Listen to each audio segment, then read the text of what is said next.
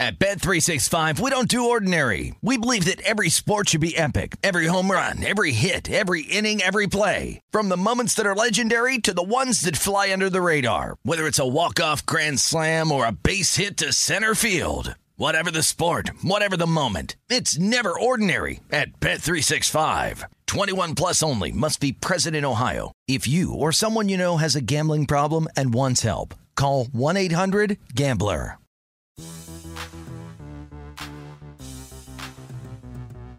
What's going on, and welcome into a game day edition of the Pelicans podcast presented by SeatGeek. I'm Daniel Sallerson. Happy opening night, Pelicans fans. New Orleans will open up tonight inside the Smoothie King Center as they welcome in the Philadelphia 76ers. Can't believe we've made it here. And to talk about tonight's game and the outlook for the rest of the season, I'm joined by John DeShazer, who will be on the call tonight with Todd Graffinini on ESPN New Orleans 100.3 FM, and of course Jim Eichenhofer on Pelicans.com. Guys, everyone for the most part is 0-0, except for the two teams that lost last night and the two teams that won last night. But a clean slate for everyone.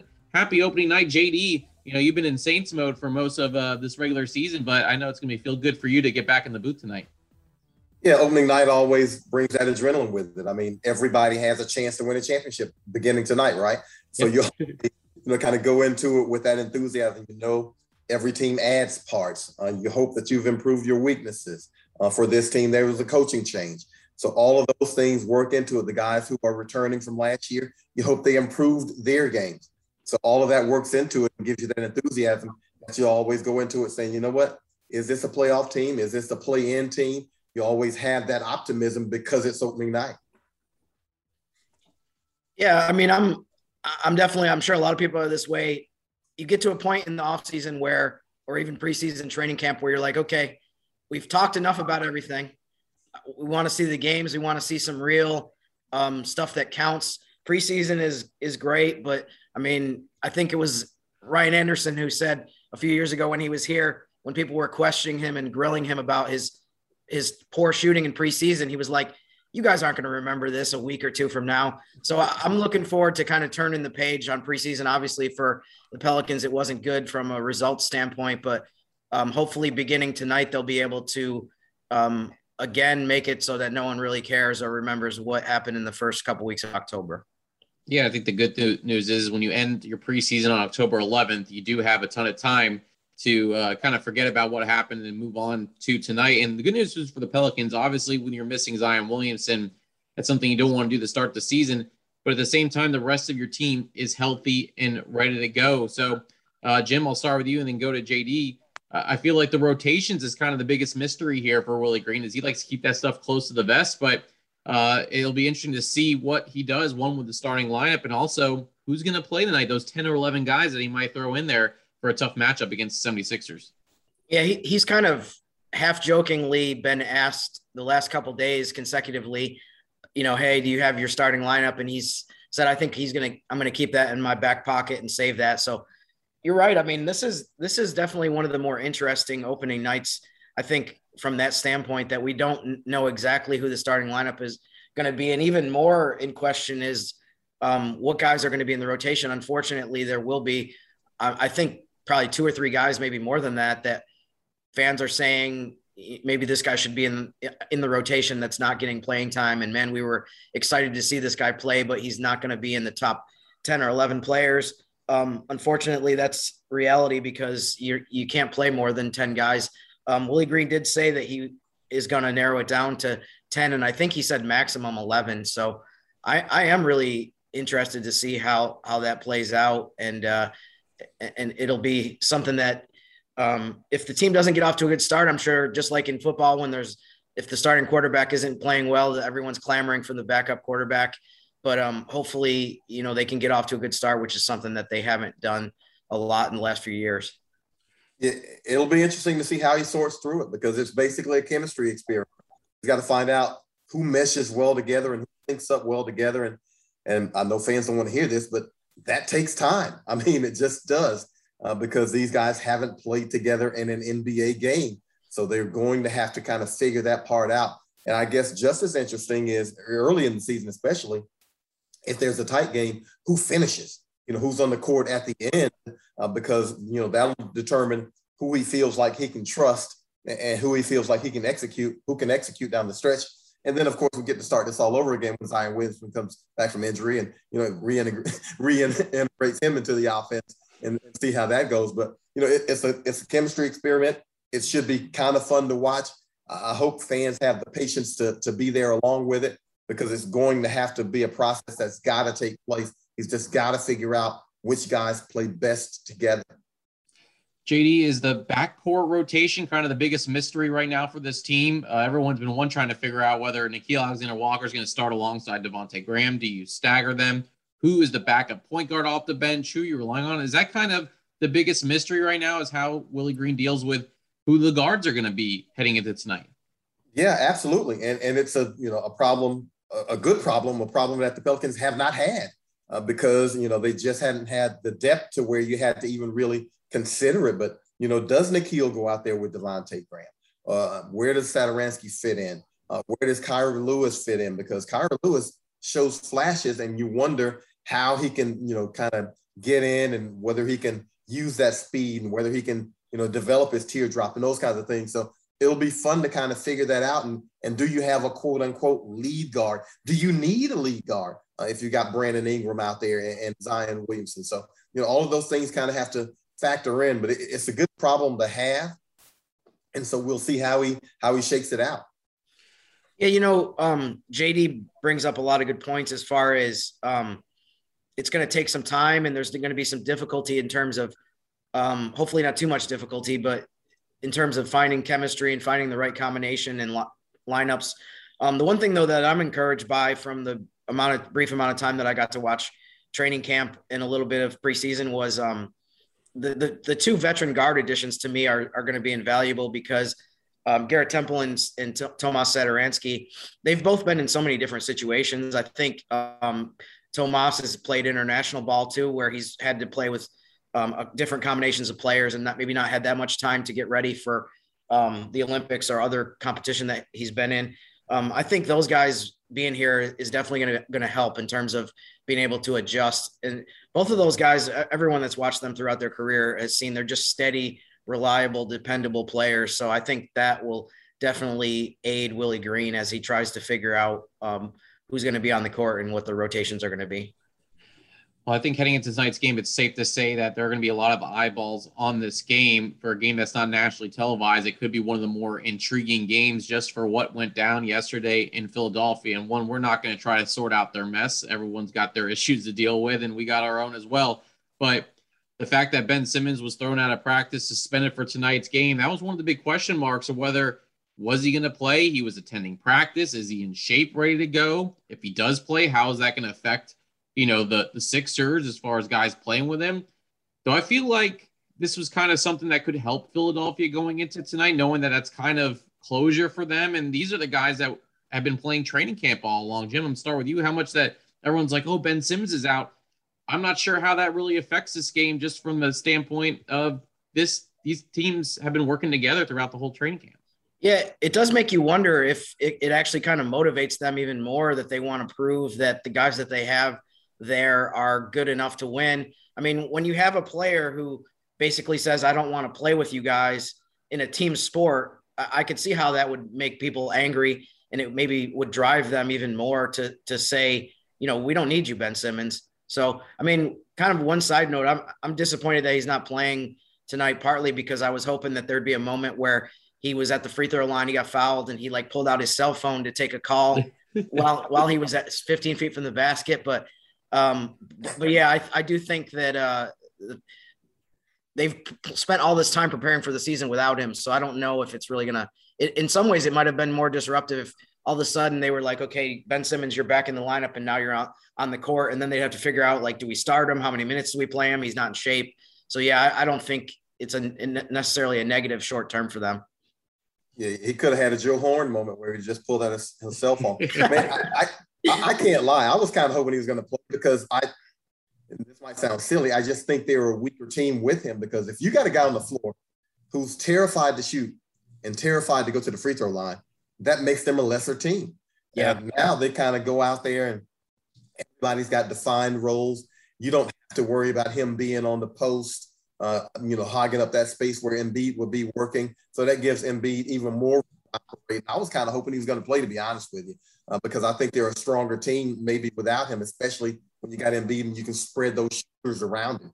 Well, I was going to ask you, JD, this is the team that was the number 1 seed last year. Without Ben Simmons, you still have guys like Tyrese Maxey, Tobias Harris, Seth Curry. You have tons of shooters. What does this team look like as far as the challenges that will present themselves to the Pelicans tonight when facing this really good Sixers squad?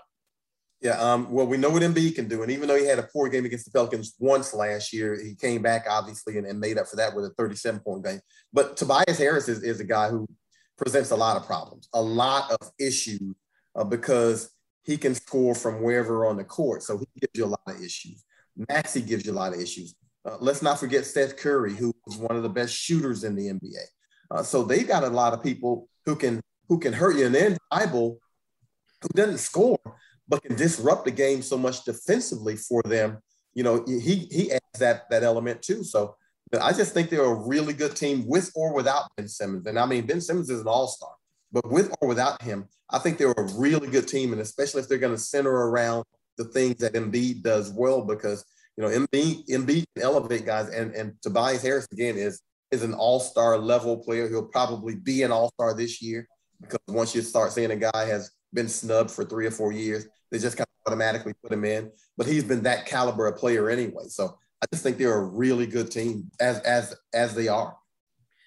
I think one of the things that, from a big picture standpoint, that everyone always needs to think about and remember about the Sixers too, is that as great of a player as Embiid is, and he was right there for MVP last year, he misses a lot of games, but yet the Sixers are winning 50+ games every year. And I think one of the most impressive things about them from a wide perspective is just that they are always competitive, even when he's not on the court. So, I mean, that just shows you, I mean, JD just talked about all of the very good players they have. They also have one of the best coaches in the league, I think, in Doc Rivers.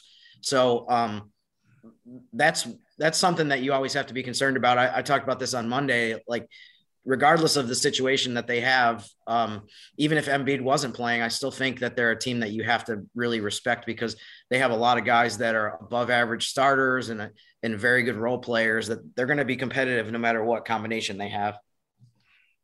Let's focus back on the Pelicans here, as, of course, they try to get back into the playoffs. I think obviously that is the main goal for this team. How far they go, that will depend on the Western Conference, which we'll get to in just a second. But looking at kind of what they can improve on, Jim, and what holes were maybe filled this offseason with some of those improvements, where do those kind of combine for each other? Where do those kind of match up when it looks at what David Griffin and Trajan Langdon put together compared to what was needed as far as things that the Pelicans struggled with last season? I think I would be remiss if I didn't start with defense as the biggest thing that people should focus on. The Pelicans were 23rd in defensive efficiency last season. The one positive sign on that, though, was they did get better in the second half of the year when you started to have some different guys that got on the court more. Najee Marshall was one of them. There's a bunch of other players that I could reference that played more in the second half than they did early in the year. Obviously, they changed the defensive scheme a little bit too. That helped quite a bit. So I think that's one of the biggest things to watch this year is, can they jump up out of the bottom 10 in defense? That's been a problem for a few years really now, where defense has hurt them. The 3-point shooting, I think, was near the bottom of the league as well last year. You hope with some of the pickups. Devontae Graham, I know people say like maybe his 3-point percentage isn't necessarily a ton higher than the guys that were here, but his volume is so high that I think that is going to bump up the percentage. And he hasn't played with Zion and Brandon Ingram in the past either. So I think that's going to help him. He's a very good 3-point shooter, but he might be able to take that even to a higher level. And last thing, I mean, there's other stuff that I could get into, but free throw shooting is something that I wrote about earlier in the offseason, that they added. The veteran guys that they added are all good free throw shooters. And Daniel and I, we know from listening to the post-game show callers the last couple of years that we try to tell people, like, okay, don't be concerned about the free throw shooting. But there were times last year where it was impossible to talk people down. And there was times where he needed to talk me down too, from how upset I was about the free throw shooting. So I think there's a lot of small things that could add up to, in particular, them being better in close games. And I don't want to go back through the list of close games that were excruciating last year, but we all know I mean, the margin was so small last year between being a team that was on the outside of the play-in, field and maybe a team that could have been in if you change the outcome of a few games. So that's one of the big things I'm looking at is just if you make incremental improvements in a bunch of different areas, you'll have a lot better chance to extend the season past game 82. JD, what was out of those things that Jim mentioned, I think what's the main one you're trying to focus on right now, whether it is the defense, whether it's 3-point shooting, or maybe they both go hand in hand, depending on the situation. But what's kind of the big thing that you want to see improved upon to start the season? I think the 3-point shooting, because the disparity between the Pelicans and their opponents was so vast. It was so big that you got to be able to close that gap some. You can't have, random opponents having franchise records and made threes against you fairly routinely and you not be able to close that gap. So, with Devontae Graham, with Trey Murphy the third, hopefully, he can jump in as a rookie and contribute from there. But yeah, this team needs to be a better 3-point shooting team, and they need to defend the three better. And we've seen this team looks like it will defend better. I mean, I don't know how much Kyra Lewis is going to play. I don't know how much Herb Jones is going to play. I don't know how much Najee Marshall is going to play. But those three guys hound people on the perimeter. They don't let you breathe a lot out there, and that can contribute to being a better 3-point defensive team. But they've got to narrow that margin, I think, significantly from last year, and that'll put them in position to probably win some more games. I think defense on the ball needs to be a huge improvement too. I mean, in terms of improving the 3-point defense, and like JD just said, I mean, there was a stretch where I think it was Dallas and Chicago in consecutive games made 25 threes. The Pelicans guards have to get a lot better at stopping the ball, because if you let the first wave of penetration happen and then there's a guy that has to help and then somebody else has to help, eventually you just can't have enough help side defense to be able to get in the faces of some of these guys that are shooting wide open threes. So I am encouraged by the possibility that they could be better in the backcourt. And I think that will make a huge difference if they can just be a lot tighter and a lot stingier as far as not letting other guards break down the defense, getting into the paint and just kicking out for threes. All solid points by both of you. One more question for you all, as I know we are getting ready for a big night tonight inside the Smoothie King Center. And Jim, you talked about this team being a fringe playoff team last year, trying to get into that play-in scenario. And I think obviously that would be the number one goal for this team, is the play-in, but also being 1 through 6 would certainly help as far as avoiding that. But I think you have to take little steps, baby steps first, in order to accomplish that. How does the Western Conference stack up for you all? Because I know that's been the biggest obstacle, is there's so many teams getting better in the West. You have the main teams that are already there between I'm not going to go through all of them, but the LA teams, Utah, Denver. I know I'm missing some even right now. Golden State, who had a big win last night over the Lakers, the Portlands of the world, the Dallas Mavericks. I mean, you can go on, and even teams that maybe kind of creeping up where the Pelicans were last year, the Minnesota Timberwolves, a lot of people are talking about maybe they're a team that could be on the rise. So it may be hard to say where this team stacks up right now without a full complement of players, when that one player missing averaged 27 points, 8 rebounds, and 62% shooting last year. But how difficult is it going to be for the Pelicans to get over that hump and get in the playoffs, just based on how the West looks? I'll start with JD and then I'll wrap things up with Jim. Well, that's the thing. And that's why we talk about improvement, because you can't depend on somebody coming back to you. You might have to go get somebody. So how much have the Pelicans improved to be able to go get, some of those teams in the play-in, to maybe go get a playoff team? Because, every year we say, well, this might be the year that Portland slides back, and they don't. It doesn't look like Denver's going anywhere anytime soon. Those teams look solid for the next several years. So who can the Pelicans go and get? Because I don't depend on somebody, getting injured or getting old or whatever and coming back to you. And I think they can, but those things that Jim mentioned, where they've got to incrementally improve with the free throw shooting and the 3-point shooting and the 3-point defense and the overall defense, all those things have to get better. And I don't think that's asking a whole lot. Yeah, I mean, I think when you look at the West overall, there's really only a couple teams that I think it's been reasonable that there's a pretty wide consensus that they aren't kind of competing right now. People talk about Oklahoma City and Houston as two teams that are exceptionally young, and maybe they're not focused on, trying to get into the play-in, or at least it's not an imperative thing for them.